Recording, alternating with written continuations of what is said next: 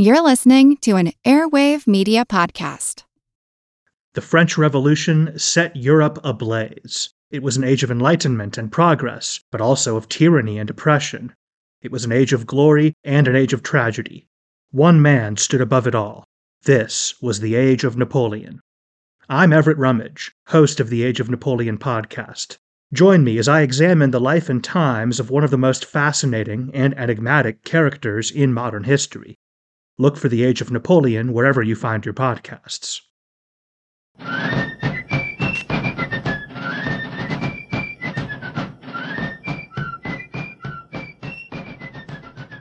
Hello, and thank you for joining the American Revolution.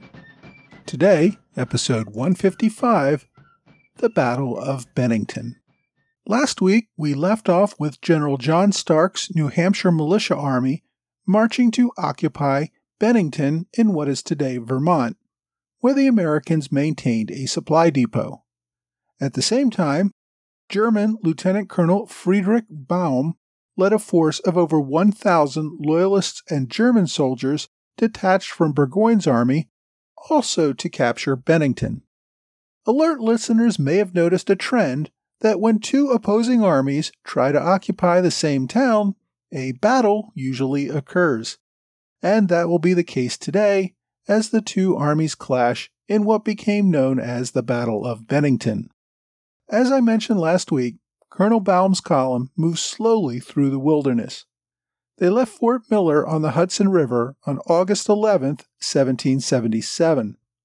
2 days later, an advance force of about 50 Indians had reached Cambridge, New York, a small village of a few houses just over 15 miles away.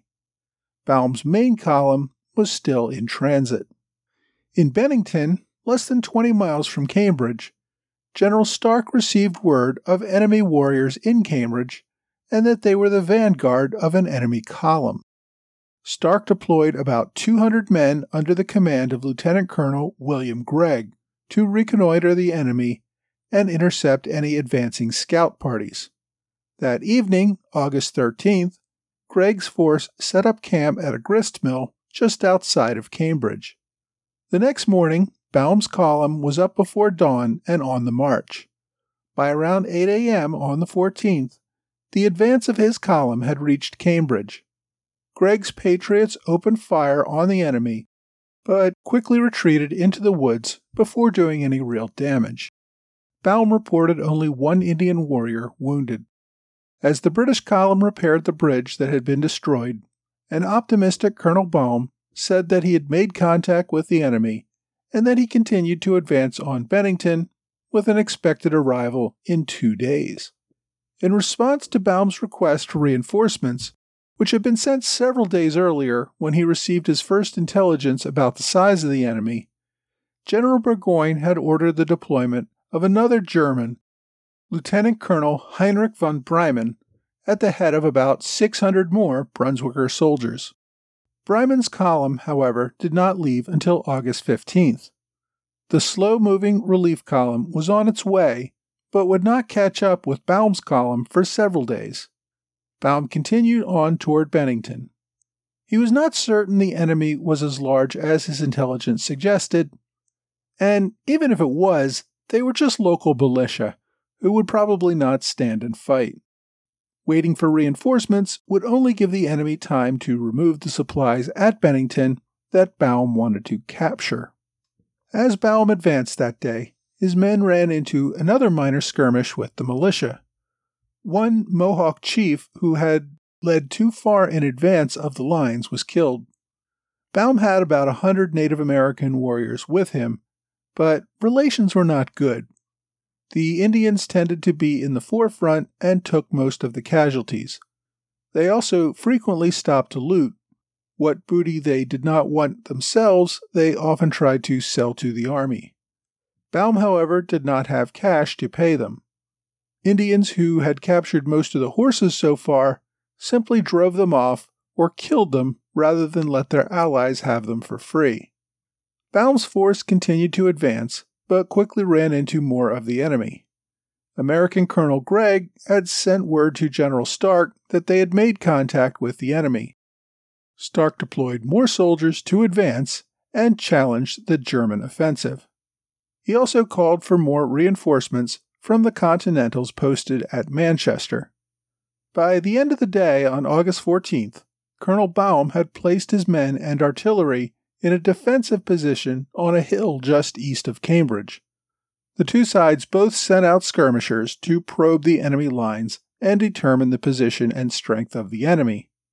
Late in the day, and continuing all day on the 15th, a downpour kept both armies contained, and both were waiting for reinforcements anyway. While there were no major clashes on the 15th, the Americans reported killing about 30 Indian warriors. The British speculated that the Americans were targeting the Indians for revenge. The memory of Jane McCrae's murder and the slaughter of other locals was still fresh in everyone's mind. Most of the Indians who were not killed thought this was an opportune time to go home. They had more loot than they could carry, their allies were not interested in buying any of their prizes, and they had no interest in hanging around for a major battle where they might be used as cannon fodder by their allies. Those that did remain were discouraged and remained behind with the baggage. At the same time, most of the Indians were leaving. Local loyalists added more than 100 volunteers to supplement Baum's forces. On the other side, General Stark pulled in more of his own militia. He had received a group of Stockbridge Indians from Massachusetts who had marched out along with other Massachusetts militia and Continentals led by Colonel Seth Warner to support the New Hampshire militia. When the weather finally cleared on the morning of August 16th, the two armies prepared for battle. Baum had put his German dragoons on high ground, forming a redoubt at the top of a hill. His cannons covered the bridge that they would need for their retreat back to Cambridge if necessary. He deployed his few remaining Indians as well as several hundred Loyalist volunteers in a second defensive redoubt further to the south. This second redoubt was somewhat removed and isolated from the main force and would be the first target of attack by the Americans. General Stark had held a council of war with his colonels on the night of August 14th to develop a plan of attack. Because the 15th was so rainy, they waited until the 16th to put their plan into action. Stark divided his army into 4 divisions. He knew that he outnumbered the enemy and hoped to hit the entrenched defenders from multiple sides at once. Lieutenant Colonel Moses Nichols would lead 250 New Hampshire soldiers on a march around the enemy's left flank so that they could attack the German redoubt from the northeast.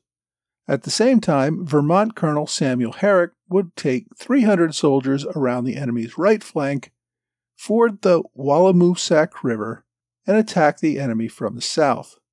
Colonels Thomas Stickney and David Hobart would take more New Hampshire militia and directly assault the Loyalist redoubt from the southeast. General Stark would personally lead a 300-man force to storm the German redoubt in a frontal assault from the southeast as well. By the afternoon of the 16th, his men were ready for battle. General Stark gave a short speech to motivate his men. He pointed to the enemy and, referencing his wife, said something to the effect of, "There are the Redcoats and Loyalists. They are ours, or Molly Stark sleeps a widow tonight." The attack was set to begin at 3 p.m. Colonel Nichols made a last-minute request for reinforcements and received another 100 men. Since Nichols had the longest march, the orders were for him to attack when in position. The sound of the gunfire would be the signal for the other divisions to attack. Nichols and Herrick both hit the German redoubt with a sudden opening volley. Firing on both sides opened up. Stark described it as the hottest engagement he had ever witnessed, like a continuous clap of thunder. The Americans outnumbered the Germans, but the Germans held the high ground and were backed by cannons. The intense fire lasted only for a matter of minutes before the Americans charged the redoubt and engaged in a vicious hand-to-hand combat with the defenders. The Germans broke ranks and fled down the hill with the enemy in pursuit. the battle devolved into a chaotic single combat between men fighting with swords, bayonets, and using their muskets as clubs. Within a half an hour, the German redoubt had collapsed, with all of its defenders either dead or prisoners. In the Loyalist redoubt, about 250 Loyalists were entrenched on high ground, led by Lieutenant Colonel John Peters of the Queen's Loyal Rangers. Stafford's Americans approached the redoubt through a ravine that prevented the enemy from seeing their approach. When the Americans attacked, they were practically inside the redoubt already. Colonel Stafford ordered the Americans to charge, but was shot down in the first volley. He soon, however, realized that he was just hit in the foot and stood back up to continue to rally his men. The fighting at the redoubt was some of the fiercest. These Loyalists and Patriots were often men who had grown up together in the region and knew each other well. One of the men who shot Stafford later said that he knew him personally, but still took careful aim to drop him. He was stunned when Stafford stood up again after he thought he had killed his former friend. As Colonel Peters rallied his Loyalist defenders, he heard an enemy shout, "Peters, you damn Tory, I have got you," as he bayoneted Peters in the chest. Peters recognized his attacker as his old schoolmate and now Patriot militia captain Jeremiah Post. Peters fired his musket at Post at point-blank range, killing him instantly. With the German dragoon and Loyalist redoubts overrun, General Stark could focus almost all of his divisions on the remaining central defensive position under the command of Colonel Baum himself. Baum's remaining Brunswickers were heavily outnumbered and quickly running out of ammunition. They realized they could not hold out for reinforcements.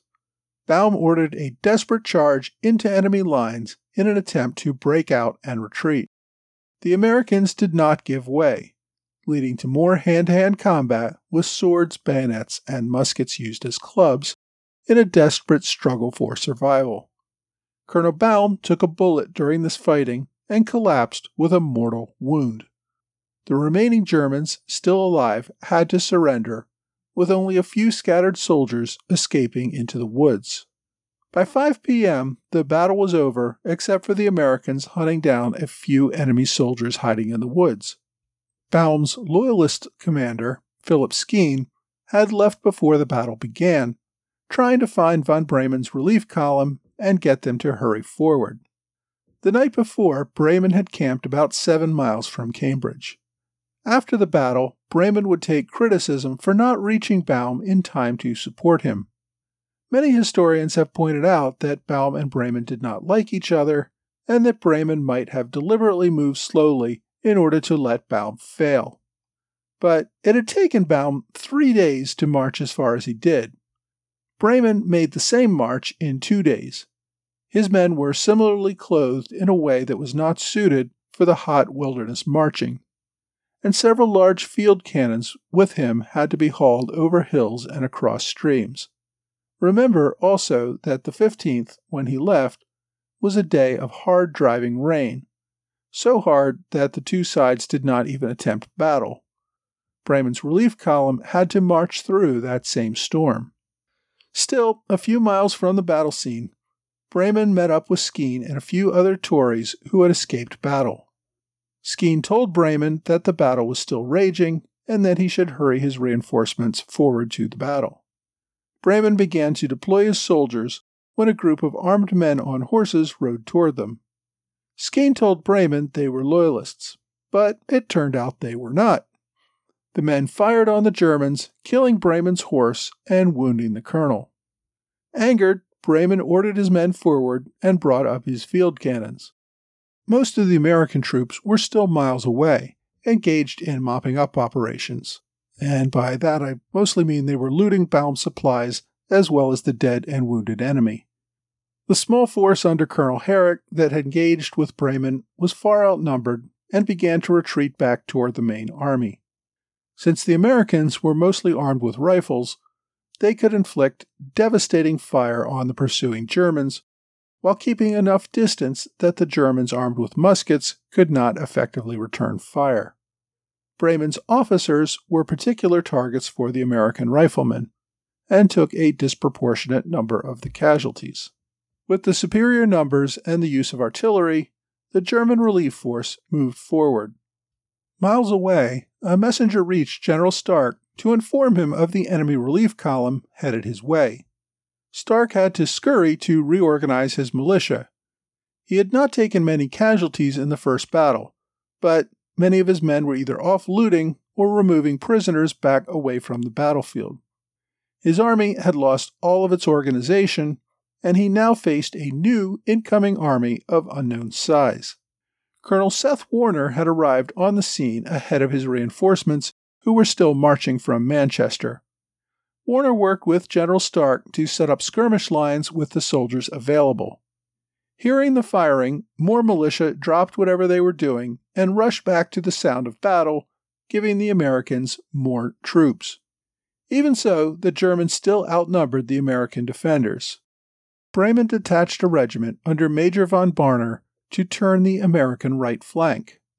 As the Germans attempted to flank the American line, Warner's 130 Continentals and another 200 Rangers arrived at the battle to push back the Germans.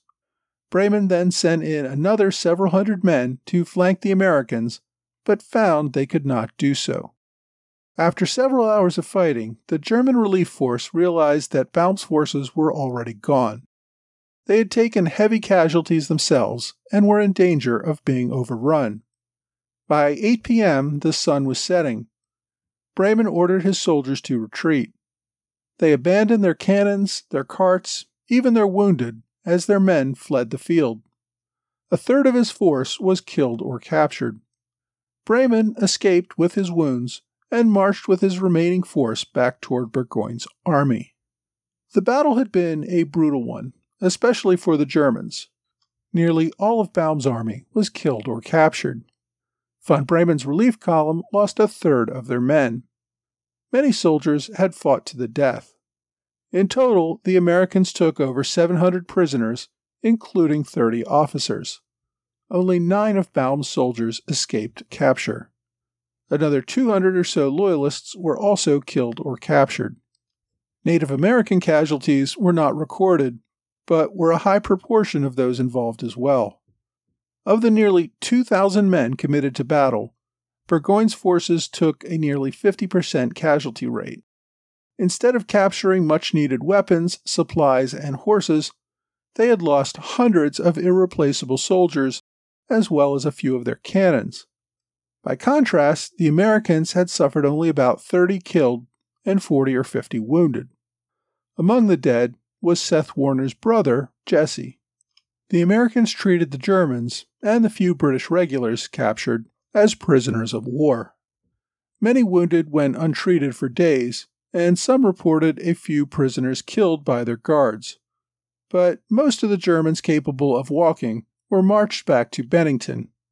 After a few days, the Americans marched the captives to Boston, where they were held as prisoners of war. The Indians and Tories did not fare quite as well. I've read no accounts of Indian prisoners. Any of them wounded on the battlefield were likely dispatched where they lay. The Loyalist prisoners were considered criminals. The level of hatred against former friends and neighbors, sometimes even relatives, had reached such intensity that there was no respect for prisoners of war. Many of them were marched back to Bennington to be tried as traitors and hanged. There were also quite a few accounts of large numbers of prisoners being tomahawked or shot in the back of the head rather than being taken anywhere. Some were actually dragged to death behind horses. General Stark became a national hero. Patriots toasted his victory across the country. New Hampshire's Assembly awarded their hero general a new suit. Less than 2 months later, the Continental Congress finally commissioned Stark as a brigadier general in the Continental Army. Stark's army did not fare quite as well. His 1,500-man force remained in the area for a few weeks. During that time, a measles epidemic swept through the camp. About half of his force either died or was left unfit for duty as a result. For the British, the battle was devastating. It meant the loss of most of Burgoyne's remaining Indian auxiliaries. Those who survived returned home. The loss of Brunswickers and Loyalists eliminated about 1/6 of his total army, soldiers that he could not replace nor afford to lose. The two surviving commanders on the British side, Colonel von Bremen and Philip Skene, blamed each other for the loss. Skene was highly critical of how slow Bremen moved to relieve Colonel Baum. Had he arrived earlier in the day, he could have provided the necessary reinforcements. Bremen attacked Skene for telling him that Baum still needed rescuing, even though Baum's army had already been defeated. Bremen said that, had he known that, he never would have taken his men into battle against a superior enemy. Following Bennington, Burgoyne, who had up until this time used Skene as a trusted advisor on local issues, no longer sought his counsel. Skene and Colonel von Bremen both remained with the army, though, as it continued its march south. Next week, however, we're going to step away from Burgoyne once again to cover another event that happened in August 1777 down in Virginia, the Siege of Fort Henry.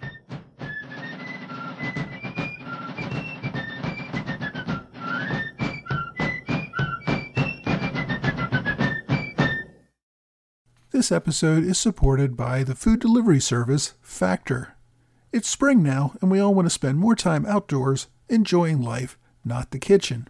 Factor ensures you have fresh, never frozen, chef-crafted, dietitian-approved meals that you can prepare in just 2 minutes. Each week you get a menu of 35 meal options as well as 60 add-ons, including breakfasts, on-the-go lunches, snacks, and beverages. You can customize your orders to get as much or as little as you want each week, and can pause or make changes to your orders at any time. Factor is less expensive than takeout, and every meal is dietitian approved to be nutritious and delicious. It's the perfect solution if you're looking for fast, upscale options done easily. Now, they even have a special deal for fans of the American Revolution podcast. Head to factormeals.com/ARP50 and use that code ARP50 to get 50% off your first box plus 20% off your next box. That's code ARP50 at factormeals.com/ARP50 to get 50% off your first box plus 20% off your next box while your subscription is active. Hi, thanks for joining the American Revolution Podcast After Show. Thanks to Trey Nance for his continued support of the show as an Alexander Hamilton Club supporter on Patreon. I also want to thank a new supporter at the Hamilton Club level this week, George Davis. I very much appreciate your contributions to help make this show viable and to keep this important story free for everyone. This week, we covered the critical Battle of Bennington in what is today Vermont. Now, I know last week I said the British pretty much stayed out of New England after abandoning Boston, and except for a few coastal raids, as well as their occupation of part of Rhode Island. And now, a week later, I'm talking about a major battle, guess where? New England. Now, to be fair though, the British still considered Bennington and the surrounding area to be part of New York, not New England. This battle also did confirm for the British that any focus on New England before pacifying the rest of the continent was a bad idea. The Battle of Bennington was also an important example of why the Patriots' home field advantage was so important in this war. Burgoyne, the British general, had a large, well-armed professional army. But whenever he lost a soldier in battle or to disease or desertion, he could not replace that soldier. Possibly a British commander might hope to get reinforcements many months later at huge expense to the government, but for the most part their armies were irreplaceable. By contrast, after the Patriot army fled Fort Ticonderoga, the Continental Army was defeated and shrinking. But home field advantage meant that the Americans could replace or supplement that army almost overnight simply by calling up the militia under a charismatic leader like General Stark. The arms and men were always ready and waiting if the men could be convinced to go. Bennington also spelled the beginning of the end for the British as well. Or, well, at least the beginning of the end. The British defeat left General Burgoyne without a large chunk of his army and without the supplies and supply lines that he needed for his main army. It was also a great morale booster for the Americans and contributed greatly to recruitment. This would eventually contribute to the British defeat at Saratoga, and that American victory really turned the war on its head by encouraging the French to join the fight openly on the side of the Americans. And France joining the war is what really spelled the end for British rule in America. The Americans simply did not live to fight another day. In this case, they had defeated professional soldiers in the field and held their ground. It was a solid, unqualified American victory. For the people of Vermont in particular, the battle is still revered. April 16th is still considered Battle Day in Vermont. The people of Vermont fought this battle with their neighbors in the middle of their own struggle for independence from their neighbors. Vermont had just issued its new constitution days after Burgoyne captured Fort Ticonderoga. Politicians had to put aside setting up a government until the following year because of all this military unrest. I hope to cover the setup of that new independent government of Vermont in a future episode.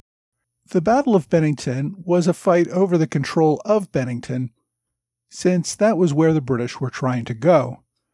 But the battle was not actually fought in Bennington, but rather several miles away.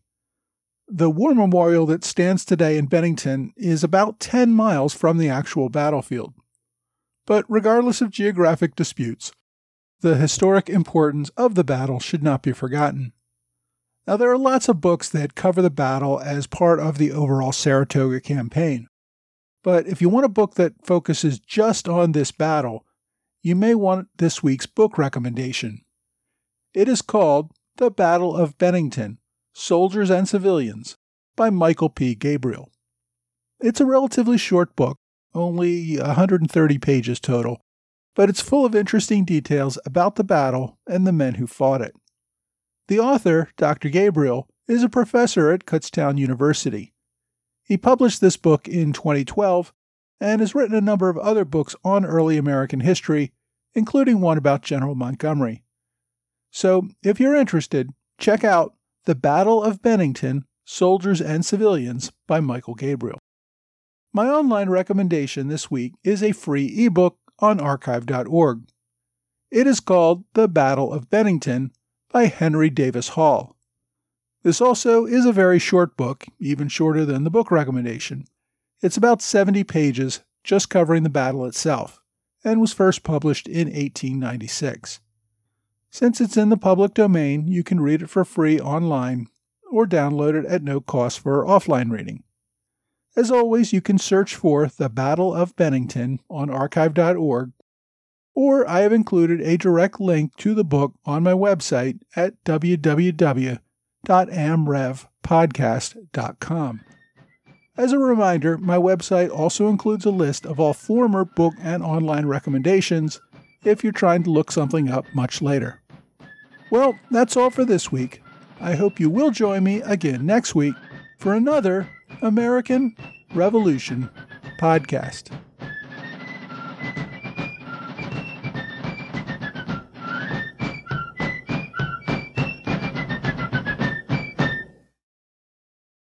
History isn't black and white, yet too often it's presented as such. Grey History, the French Revolution is a long-form history podcast dedicated to exploring the ambiguities and nuances of the past. From a revolution of hope and liberty to the infamous Reign of Terror, you can't understand the modern world without understanding the French Revolution. So search for the French Revolution today.